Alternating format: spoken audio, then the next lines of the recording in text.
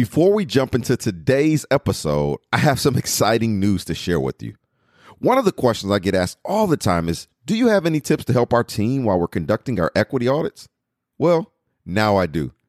Get my brand new ebook, 3 Essential Questions Every Equity Team Must Ask to Conduct Equity Audits That Make Real Change. It's your team's blueprint for action. Plus, the book comes with a cheat sheet guide at the end that can help your team use it to support your work. As I've been sharing it with folks, they've asked, well, is it $14.99 or is it $9.99? And you know what? I'm making it absolutely free. That's right.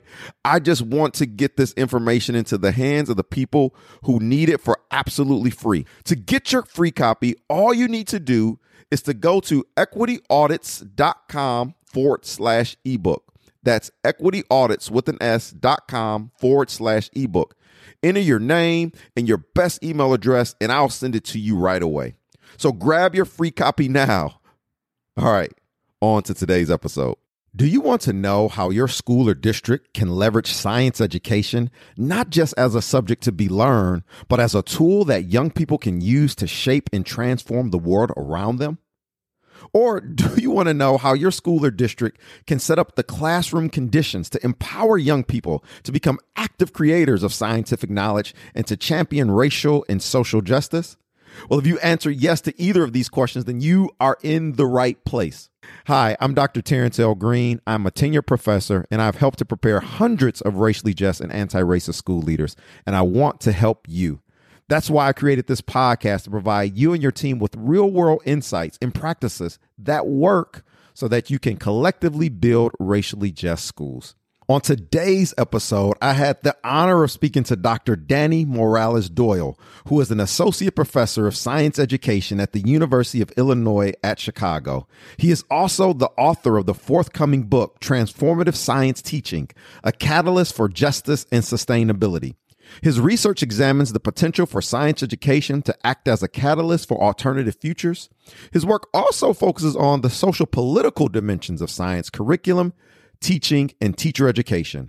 He was a high school teacher in the Chicago public schools for more than a decade before he ever became a professor. During our absolutely fascinating conversation, Dr. Danny Morales-Doyle and I talk about the differences between traditional science education and more critical, socially conscious forms of science-based education, and how teachers might practically take up the latter in schools.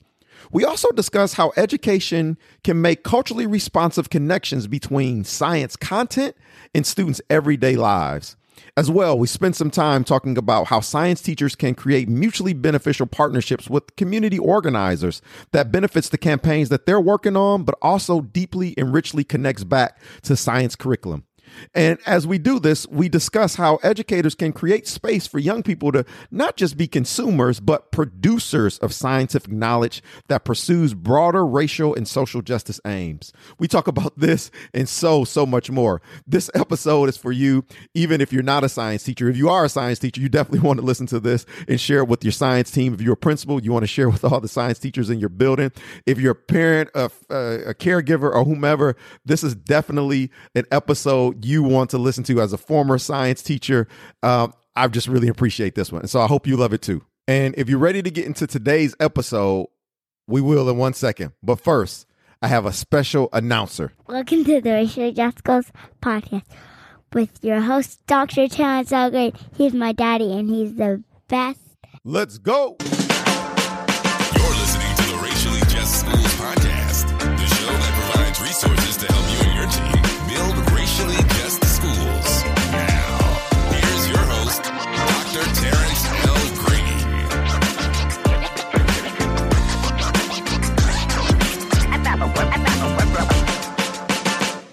Welcome to the Racially Just Schools podcast. My name is Terrence L. Green, and I am your host. And you are here for a powerful episode. And I'm super glad you're here because we have the one and only Dr. Danny Morales-Doyle in the building. Welcome to the Racially Just Schools podcast, Danny. Thank you so much for having me, Terrence. It's an honor to be here with you. Thank you so much. Well, man, I'm super excited to talk about your work as a former science educator.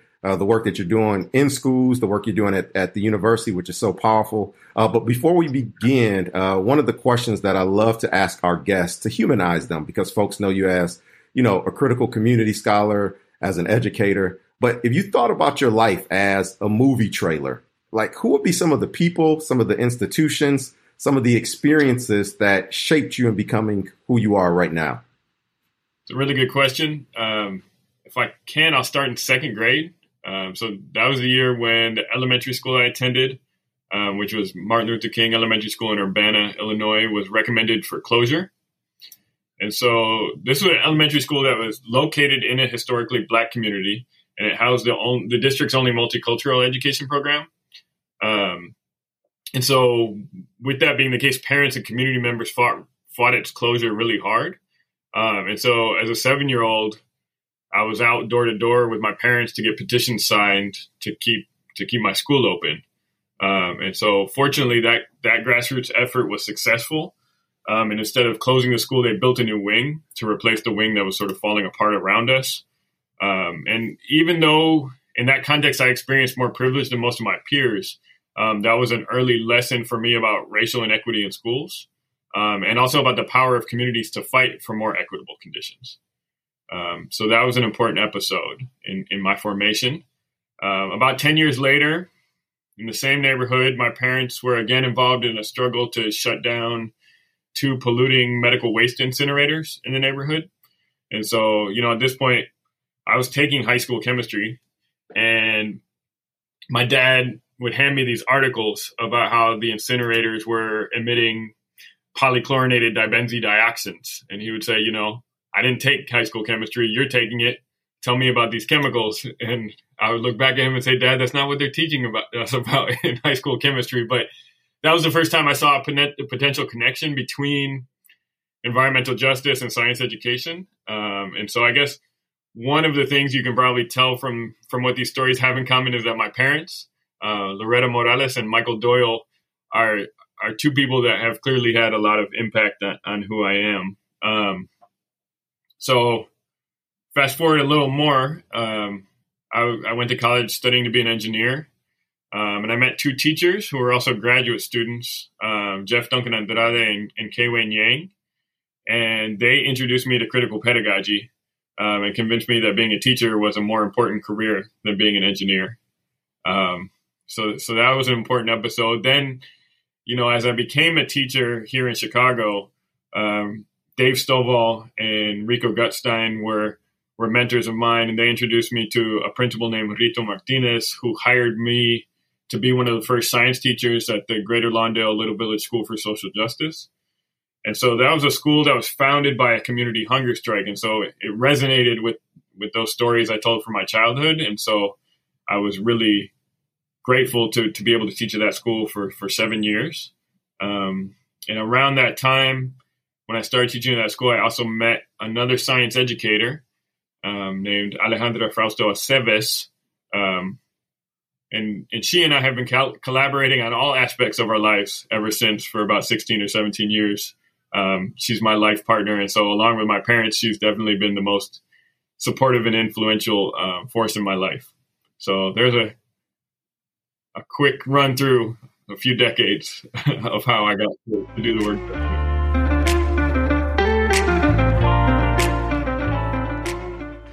One of the things that I really want to talk to you about, and I think it'll be a great way to enter into this conversation with folks, is if you could talk a little bit about traditional Western science in the ways in which it's very set up to be technical, but often apolitical and reinforces, subtle colonial ways of knowing and of being, and really reinserts white supremacy in a whole different way.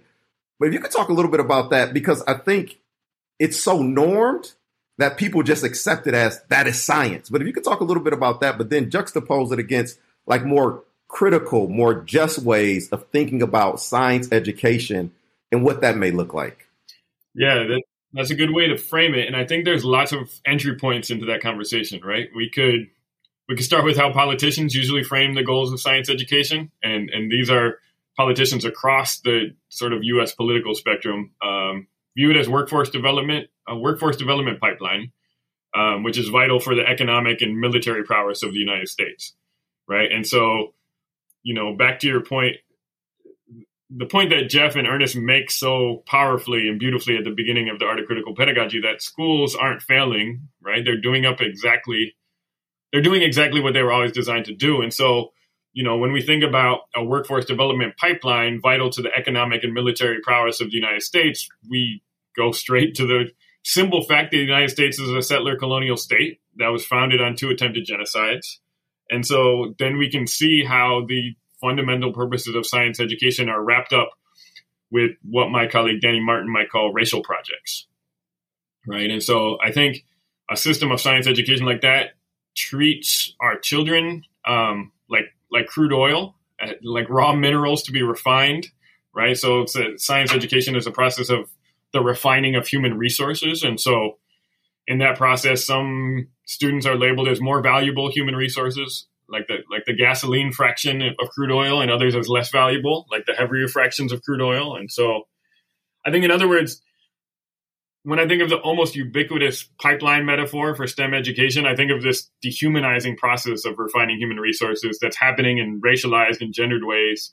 And it relies on practices and policies like tracking, like standardized testing, and like these forms of curriculum that disconnect the technical from the political, that disconnect our ways of knowing from our places, and that come across as not steeped in culture and not influenced by politics when they are.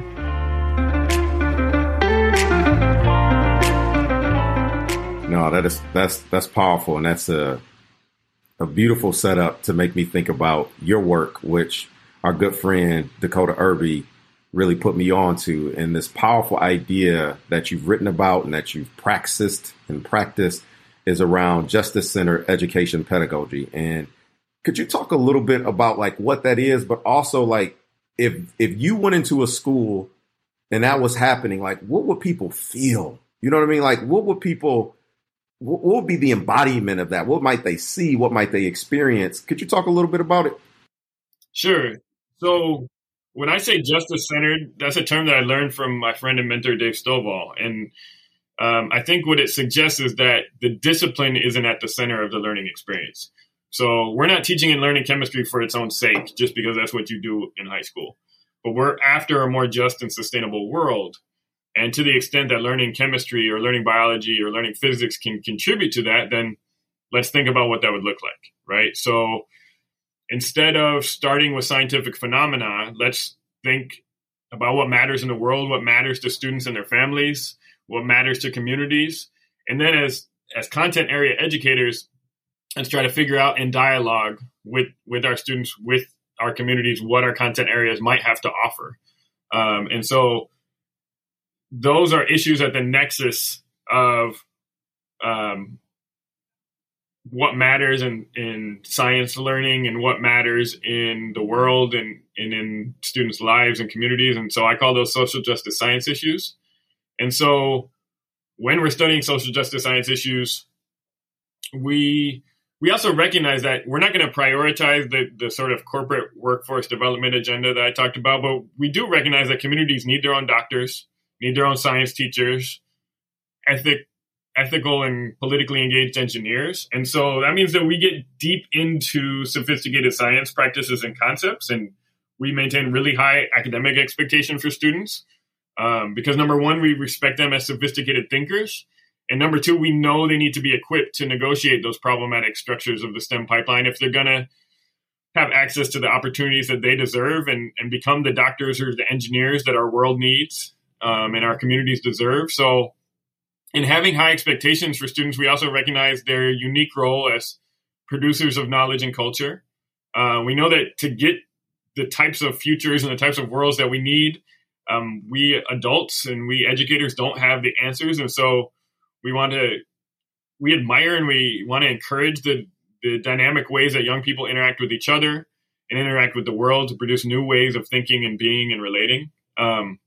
So to get more concrete in terms of your question about what people might feel, experience, see, That I always think of that classic question that middle school or high schoolers ask, which is like, teacher, why are we learning this?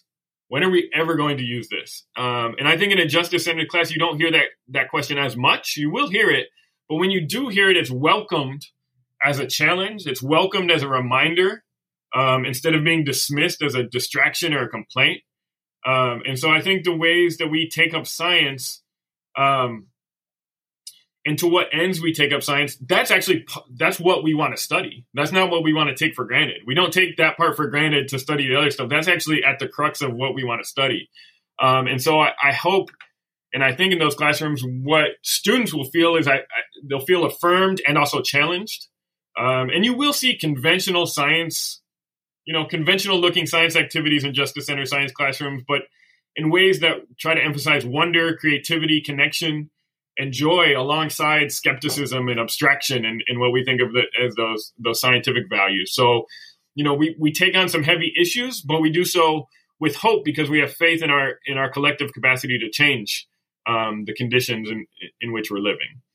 Right. So, if I'm honest, you also, in the book that was edited by our friend and colleague Dakota, along with two more of his colleagues, on dignity in education. Dave Stovall and all, right, about how, my first day at the Greater Lawndale Little Village School for Social Justice, a young man kind of within the first hour of my teaching, threw down his paper and said, I'm sick of all this social justice shit, right? And so we still have youth resistance and we still have young people responding in different kinds of ways. And so I think in a justice-centered classroom, him expressing that frustration is also within bounds, right? Because then we have to think about, like, why does he feel that way? And what is it about the pedagogy that's not matching up with the way he's experiencing it, right? And so I don't mean to paint this utopic picture because it still is a struggle, right?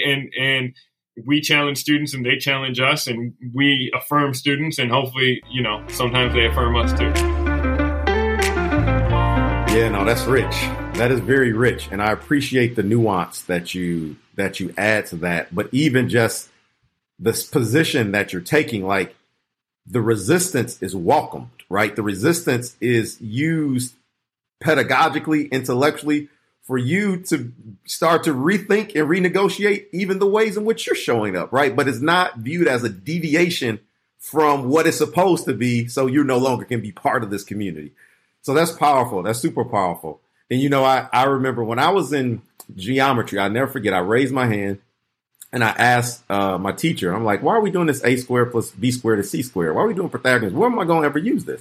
And I remember the teacher, he looked pensive, looked up in the air, and then he looked back. He said, Mr. Green, I don't know. And once he said he didn't know, I was like, I don't even know I'm in this class. I put my head down and I took that D because I was like, where am I going to use this? But the reality is, Danny, geometry is all around us. It is in everything we do. But he could not make the connection to the everyday realities that we were experiencing as mathematicians. And so, yes, I love you centering that question, realizing that it still may be there, it may be there less, but you're always thinking about making the connectivity to what you're calling these social justice science issues, which I think is super, super powerful.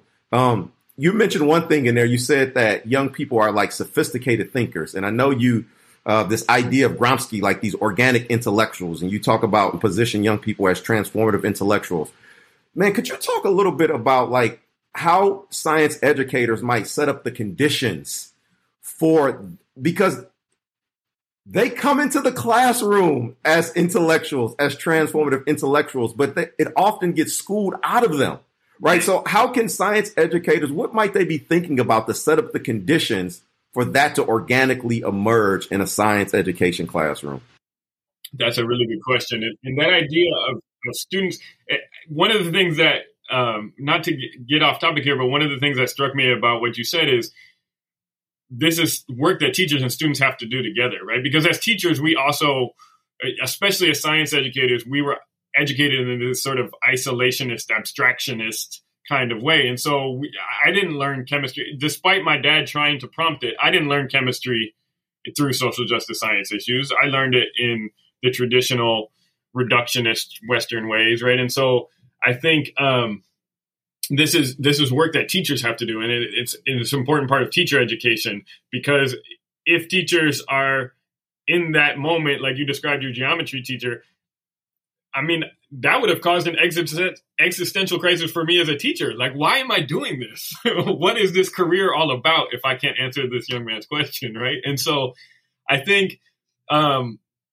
that's part of how you set up the conditions, right? You welcome young people's whole selves into the classroom. You welcome their questions and their curiosities. You recognize, to your point, that sometimes their curiosities have kind of been beaten out of them by the school system before they got to your classroom. And so some of the resistance that we encounter as teachers is resistance to doing school differently, right? So especially from students who have been really successful, if you want to flip the script a little bit and do school differently, they're going to be like, but wait, I've always done pretty well with like taking the worksheets and putting the answers and giving you back what you wanted. And so some of the resistance is along those lines. But I think even that resistance we have to welcome, because that's a natural part of growing up and who young people are, right? And it can feel to them like we're switching up the rules all of a sudden, where, you know, the teacher wants them to ask questions that they haven't been prompted or even allowed to ask before. And the teacher wants them to think about things that are difficult to think about. You know, students sometimes used to tell me when we would get into, you know, I think of chemistry as the study of the material world. And so, you know, we would problematize materials. We would problematize, where did the metals inside of your PlayStation come from? And whose labor was exploited to get them here? Right. And so students would say, why are you always ruining everything? Like, you make everything, you know, point out all of these injustices that I didn't think about before. And so, you know, that's not an easy process. It can be a liberating process, but it can also be a difficult one. And so I think setting up the conditions also includes being ready to engage those more difficult aspects of the conversation, the emotion that's involved with it. So that's some of what it is. And, you know, setting up the conditions, to the earlier point about what teachers need to learn, means a lot of re-education for teachers too, right? It means learning deeply about the communities in which we teach, especially if we're teaching in communities that are different from the ones that we come from. But it also means relearning our content areas. For those of us that teach at the high school level and have degrees in our disciplines, we have to totally relearn that, because of we were never really asked to really understand why it matters in the world. We were just kind of told that it matters in the world and it will get you a good job. And that's not good enough for young people. So we have to reconceptualize the subjects we teach too.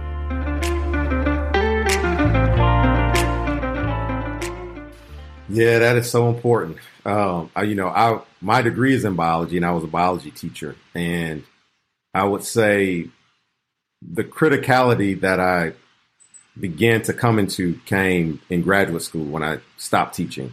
And so as I reflect on my instruction and my pedagogy as a classroom teacher, there are so many ways I could have taught about race and racism and eugenics and craniology, all in biology. It's like, it's all right there, right? And so there's some powerful ways in which even the content in which I learned through critique, through questions, through curiosity, could be significantly more powerful. But there is that relearning. And Carter G. Woodson has that quote that there are two types of education, the one they give you and the one you give yourself. And I think there is that. It is important for that community education for us to have, to rethink the content in some powerful ways, which is one of the things I've really admired about your work.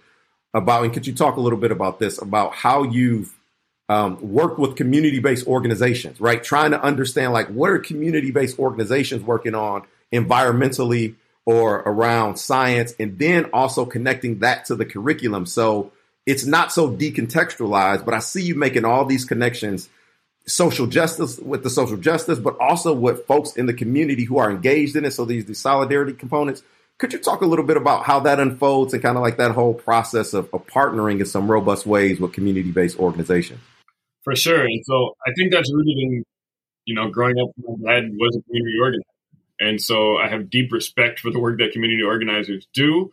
I saw the impact and the power that organized communities can wield for justice and sustainability. And so when I first started working at the Greater Lawndale Little Village School for Social Justice, I had been hearing about this organization, the Little Village Environmental Justice Organization, from friends and colleagues around the city of Chicago for a while. And so now here I had a job in the neighborhood where they were doing their work. And so I just sort of humbly reached out to them and said, I just got a job down the street. Would you all be willing to catch me up on your campaigns? And I think, looking back on it, I'm impressed and amazed and grateful and humbled that they were like, yeah, sure, come on in, like sit down with us in the office. And they took the time to explain to me, because I think as teachers, one thing is we have to be careful, and I think maybe how I got lucky or asked the right question was I asked them to teach me about their campaigns, right? I didn't come in with an agenda to say, here's what I was thinking. I said, would you teach me what you're working on? And then my colleague, Sue Nelson, and I at the school decided we were going to organize our 9th grade environmental science curriculum around their campaigns.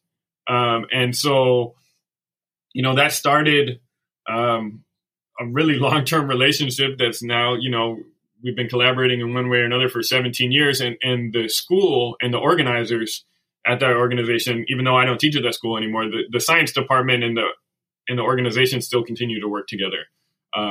In reciprocal ways where, if the organization wants to recruit young people for their internship, they know they're welcome in the teachers' classrooms.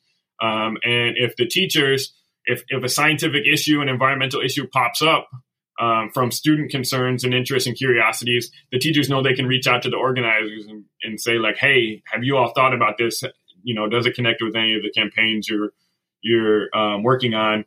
And you can have guest speakers coming in to talk about those kinds of things. And so I think that's one of the most important things, is that those relationships are built around reciprocity, around recognizing that teaching and organizing are different. The constraints of formal schooling are still there. And so that's why I say I have deep respect for the work that organizers do. Some people sort of say organizing and teaching are very similar, and they have some overlap, but they're also different. And so what being connected with community organizations allows teachers to do is to several things, but it informs curriculum, but also it provides an outlet for young people who get so engaged in the curriculum about these social justice issues that they have to do more. They have to get more deeply engaged. They have to be more involved.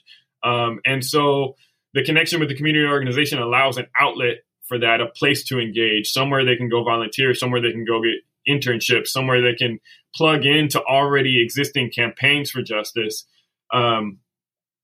Because a teacher, honestly, in the scope of our work, can't really just up and start those campaigns on our own, because we have our work to do in the classroom, right? And so I think that level of connection has been really important. And I've seen students go on to have careers as organizers themselves because of connections that started like that with a project that overlapped between the classroom and a grassroots campaign outside the classroom.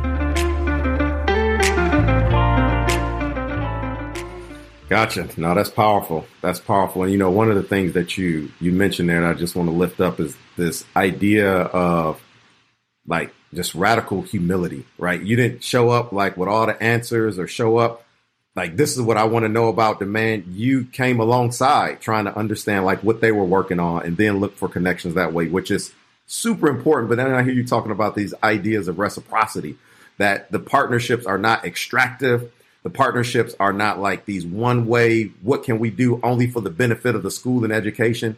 But there seemed to be this real robust reciprocity that exists beyond the individuals who are, whether they're teaching there or not. So that's super powerful. You mentioned a couple things about connections, and you mentioned earlier about your father, asking you questions. And, one of the things I try to always, reaffirm our children that they are scientists, that they are mathematicians. Even the other night during bath time, it just clicked, run in the water. And I was like, oh, I saw the little water molecule stick to the side of the tub. I'm like, this is adhesion, right? So I was telling our children, like, all right, put your hand in there. What happened to the water? The water's still on you. That's called adhesion. The water molecules, they adhere to a certain thing. There was another, then I got some water, and then I kind of pulled it out on my hand like that. And I said, look, what's happening to the water? It's sticking together. I said, well, that's called cohesion. And my daughter said, like BFFs? I'm like, yeah, it's like best friends. That's exactly what cohesion is, right? And so she's getting these ideas of adhesion and cohesion. But then I started thinking about your work. Like, all right, now how do you connect that to these larger social justice issues? And then I said, well, just like water molecules have cohesion and adhesion, social relationships can have cohesion and adhesion. And I said, well, we talked about them before, but then I reintroduced like the Black Panthers. There's a group of Black people who were cohesive. They were working together. And then, right. And so now trying to use the content of mathematics, which they already are experiencing and doing, to connect to this larger social justice reality. But my question to you is, like, for families, for caregivers, because science is all around us, and I don't even know to what degree I can narrate all the ways, but I know when it shows up. Like, what can families and caregivers be doing to make some of those connections outside of the traditional schooling context that reaffirms that you are already a scientist and a mathematician? I think it sounds like you're ready to go back into the biology classroom too. It sounds like a really good basis for a lesson there. I think about this a lot as a parent, and my poor children have 2 science educators as parents. So, they get a lot of the same kind of lessons from us. But I think one of the ways, so maybe a parenting story will come up, but let me start with a classroom assignment, because I think it actually connects here. So this is a classroom assignment that I have students do related to families. And I've had students do this, high school students, undergrads, graduate students, and I call it the Funds of Knowledge narrative.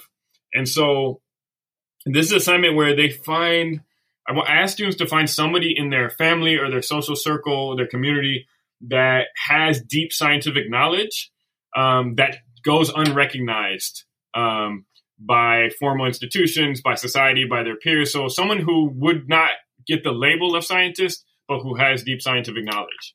Right. And I introduce it by talking about my grandfather, who was a laborer in one of the large, infamous meatpacking plants on the south side of Chicago.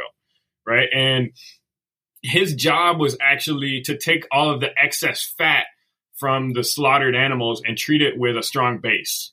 And that's a famous reaction in chemistry. It's called saponification. It makes soap. Right. So he was actually a worker on the process of making soap from excess animal fat in a meatpacking plant, right? Not a glamorous job, and certainly with his level of education and his position would not have been considered somebody knowledgeable in science. But the byproduct of that saponification reaction is glycerin. And so he would actually get to take bottles of glycerin home. And with my mother, who is the youngest of his 11 children, he would teach her how to make bubbles from glycerin and dish soap, and make these really beautiful bubbles. And she has fond memories of that, bringing her joy as a girl. And he would teach her the chemistry of his work, right? And so he provides us with an example of how working class people have deep scientific knowledge, right? And that knowledge can come from work, like it did for him. It can be passed down as home remedies through generations, right? It can come from deep knowledge of processes like childbirth or through gardening. Right. And so I think part of teaching children to recognize their own scientific practices and tendencies and curiosities is also affirming the existence of that through their lineage and in their families, and to put them in touch with those people in their lives who aren't recognized as scientists, but have those deep scientific forms of thinking that are natural to them, and that are also passed down through generations, and that are also developed through our different life activities, right? And so recognizing them, those capacities in their family members, is one way to start to see them for themselves too.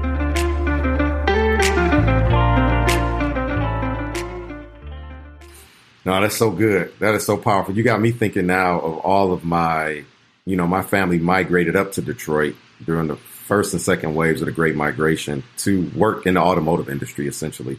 But you got me thinking about where I grew up on the east side of Detroit. There are automotive plants probably for like 4 or 5 miles.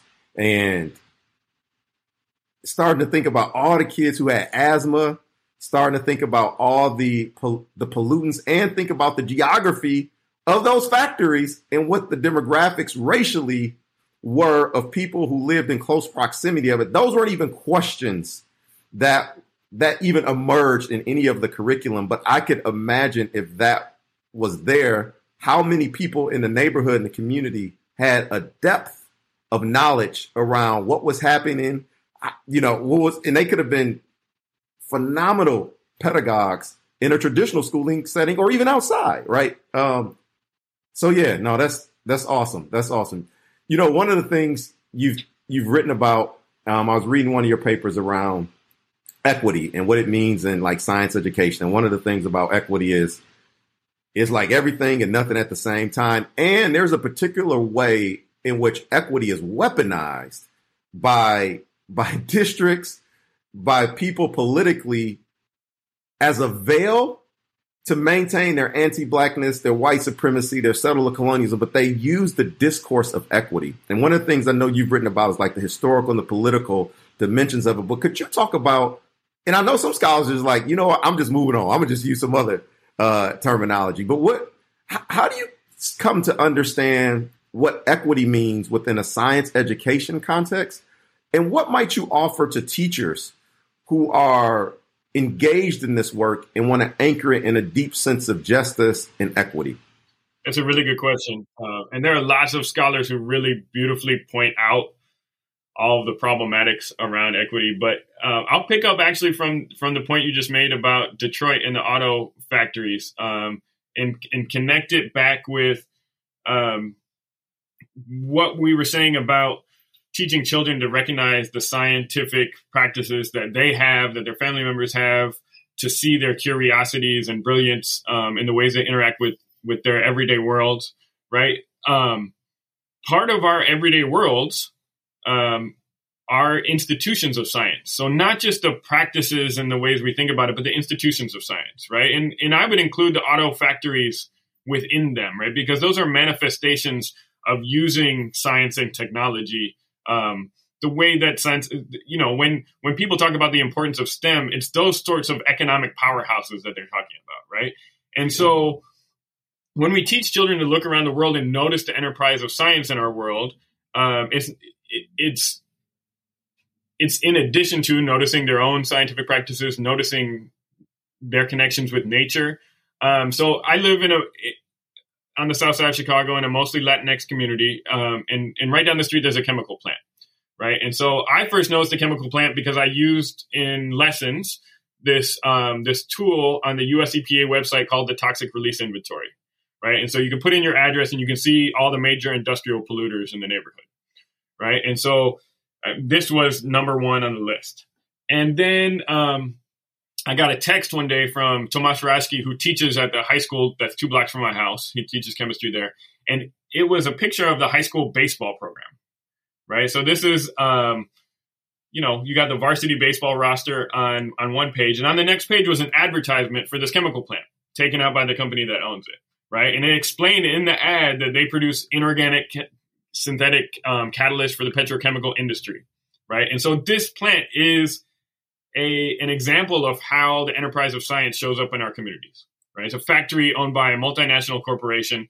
And this particular multinational corporation has paid tens, if not millions of dollars, if not hundreds of millions of dollars in fines to the EPA for all kinds of pollution, destruction, and illness around the world. And so I think a vision of equity as only as access, right, could very much involve my children who live down the street from that block becoming chemical engineers in that plant, right?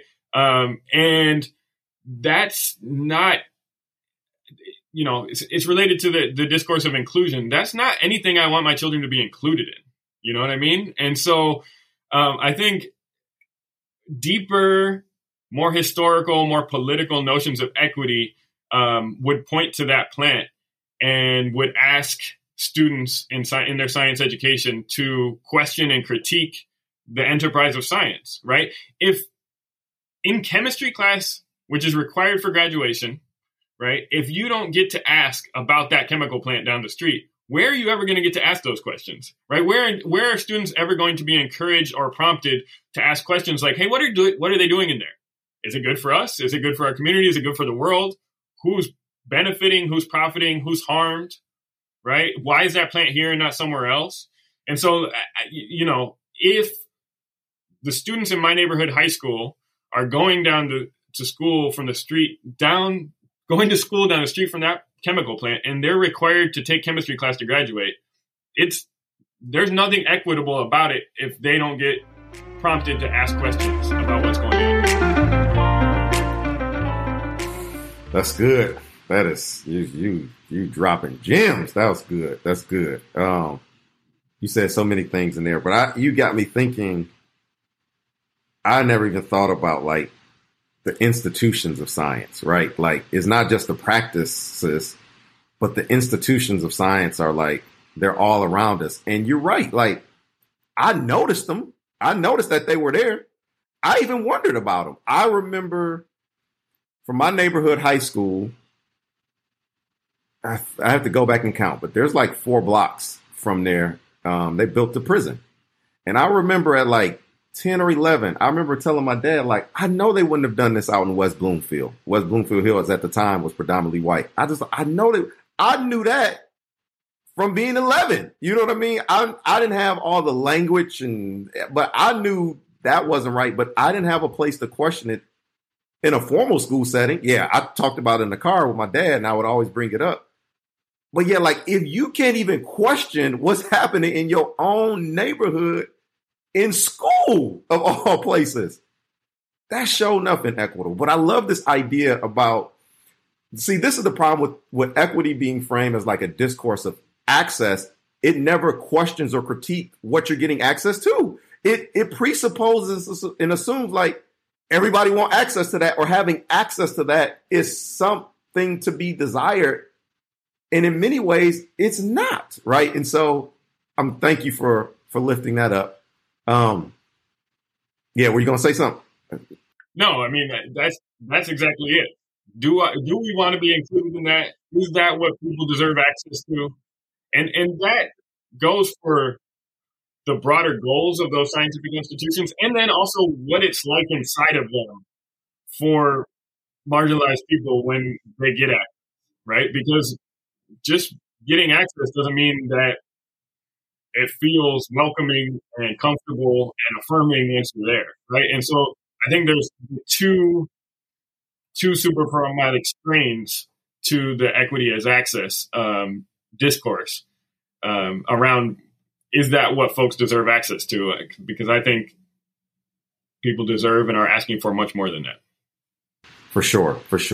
You know, as you were talking about, like, if you can't even question what's happening in your neighborhood, like, where else can you question it if you can't do it in school? And I'm curious, what might you offer to people who are educators who, one, they already feel in some ways constrained, which I often hear folks say, by curriculum and like by standards that they have to follow, but also in this current political racial moment where you have book bans, you have anti-CRT policies you got people being fired, you got folks who are changing the names preemptively of their departments or the work that they're doing, you know, because of what's been happening. So I guess, what might you offer to people in those contexts of how they might still engage in this work in very critical ways, but also maintaining fidelity to doing justice in the work, even as they work within the constructs and the confines of formal schooling and standards and things of that nature? Yeah, I mean, that's a really good question, and it's really tough. I always feel like some kind of way answering this question sitting here from Chicago, where we don't have the same level of constraints that I know folks are experiencing in Florida and Texas and places like that. And I mean, but my first response is always about the importance of building solidarity and political power, right? It's impossible to do this work as an island. It's impossible to do this work by yourself. And if you try and then somebody comes after you and you have no networks of solidarity and support set up, then it's probably over in terms of you doing that work. So I think that's number one. And even in Chicago, which in that context is a relatively supportive and permissive space to do the work.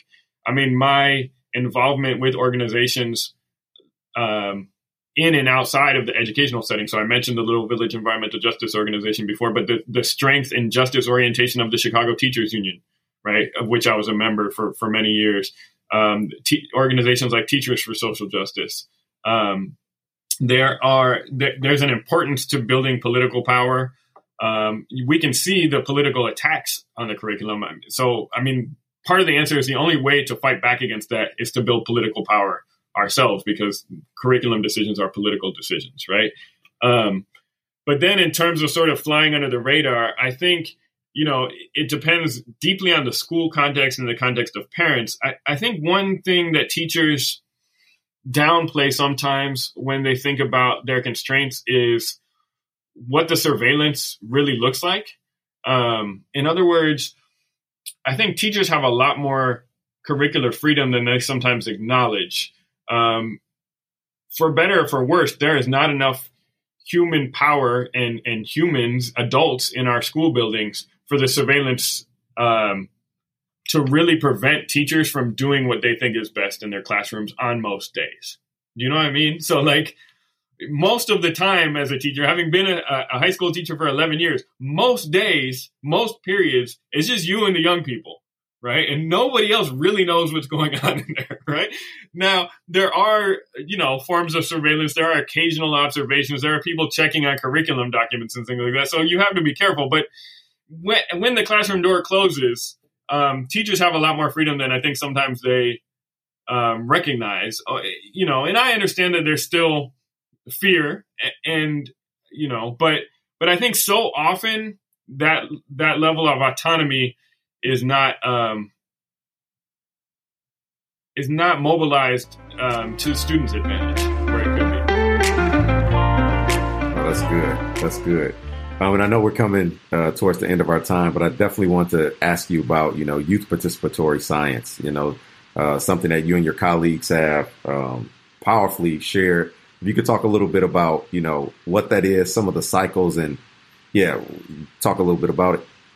For sure. So, I've been really fortunate to be part of, we call ourselves the Youth Participatory Science Collective, and it's been a group of teachers, scientists, community organizers, and young people who have been working to do projects together in high school and middle school science classrooms that we think of as somewhere between YPAR, Youth Participatory Action Research, and citizen science, right? And so it starts with defining a social justice science issue with students. And so I think it's important to clarify, this doesn't mean like a free-for-all in terms of, hey, class, what do you want to study? Because we are, as science teachers, responsible for teaching our content areas, right? And it's no justice for students if they get to college only to find out they're underprepared because they didn't really learn biology or they didn't really learn physics. So there's more of a deliberate process of identifying those issues at the crux of community concerns in our content areas. But and that's background work we need to do as teachers, but then also working with students to see how they understand the issue first, right? And to redefine how we're explaining the social justice science issue in dialogue with them, right? And then we do what we call applying a scientific lens, right? And this is where, the teacher works with students to help think about how the content area might be useful in understanding the problem, right? And an important element here is that you mentioned before a radical humility, right? And I've sometimes called it an epistemic humility, where we are honest not only about the limitations of our own knowing, but about the interconnections of knowing, and as it applies not only to us as individuals, but also our disciplines. So in other words, applying a scientific lens means that science or chemistry or biology, whatever class you're teaching, is only one way of looking at this problem. There are lots of other ways in which we need to consider this problem. So our question is really about how can physics or how can environmental science be helpful here, not defining it as the end-all, be-all way of knowing, right? And so Then an ideal situation with youth participatory science projects, what we want to do is for the class to be able to engage in authentic scientific processes to address the social justice science issue. So, for example, to get back to that chemical plant in my neighborhood, there were students at the local high school with their teacher, Tomasz Raski, who took up the project to see if they could measure the residual pollution of the plant in the soil at a park down the street from the plant and from my house and from their school, right? And so once we do a project where hopefully we can work with scientists to do some authentic scientific projects like that, we don't just want what we learn to stay in the classroom or in students' lab reports. So part of the YPS cycle is to share what we learned, to disseminate it, to look for opportunities to dialogue with the community, and also to act on what we've learned. And finally, to go back and reconsider how we're understanding or framing the issue in terms of what we learned. Gotcha. No, that's super helpful. That's super helpful. You know, as you were talking about, you know, science is just one way of knowing. You make me wonder, like, even thinking from more like indigenous perspectives, like science and math are epistemologies. In some ways, they're ways of knowing and understanding the world, which, yes, I think they're different than like linear, technical, apolitical ways, but they're like ways of knowing. I mean, you think about someone like Harriet Tubman. I mean, that's deep, profound geography, cartography, physiology. It's like, but it was a way of knowing in which she moved in the world. So yeah, you got me thinking about that. Well, man, I really enjoyed this conversation. And one of the ways we like to, I like to end is just by asking a few rapid questions, whatever comes to mind. You can just kind of share that. So does that sound good? Yep. I'm ready. All right. So if you could have a 9-hour flight, and I know that's a long flight, but if you could have a conversation with anyone, they could be currently living or not living, who would you want to talk to for 9 hours, and what types of conversations would you want to have with that person? I think given our conversation today, I'd have to go with somebody who was about education for transforming the world, right? Maybe someone like Septima Clark, someone like Paulo Freire. You know, these are people I think of as sitting right there at the intersection of education and organizing as means to transform the world. Gotcha.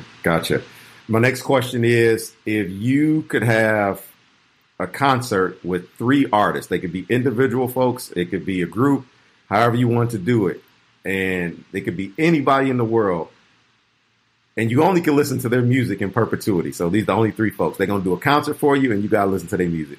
Who would those folks be? Well, that's a good question. I think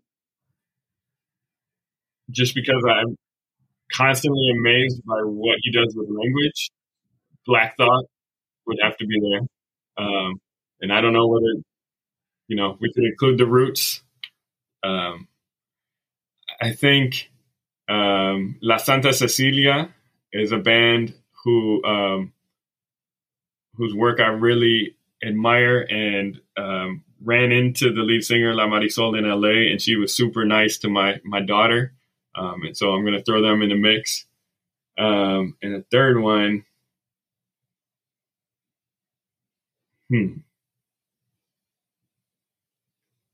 maybe a band like Oso Motley. Gotcha. Well, thank you for sharing those. It's honestly been a true pleasure having you on here, chopping it up. Before we get out of here, where can folks learn more about your work if they want to follow up with you? How could folks learn more about what you're doing? They can certainly email me, moralesd@uic.edu. And happy to share anything I've written, happy to engage in dialogue over email.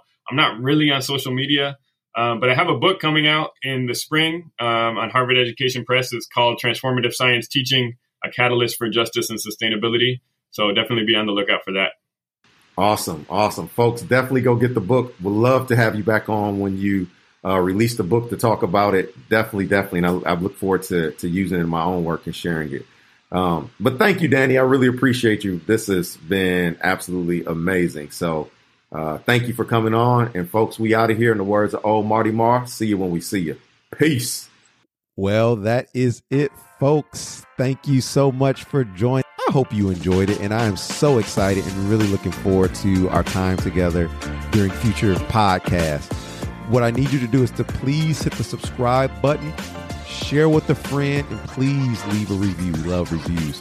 And if you want to hear more from me, you can head on over to www.raciallyjustschools.com. That is www.raciallyjustschools.com. When you join our community, I have a free video for you on 3 tips that will make your racial justice work better. And again, if you love the show, hit subscribe, rate it, and leave a review on iTunes. And until next time, peace.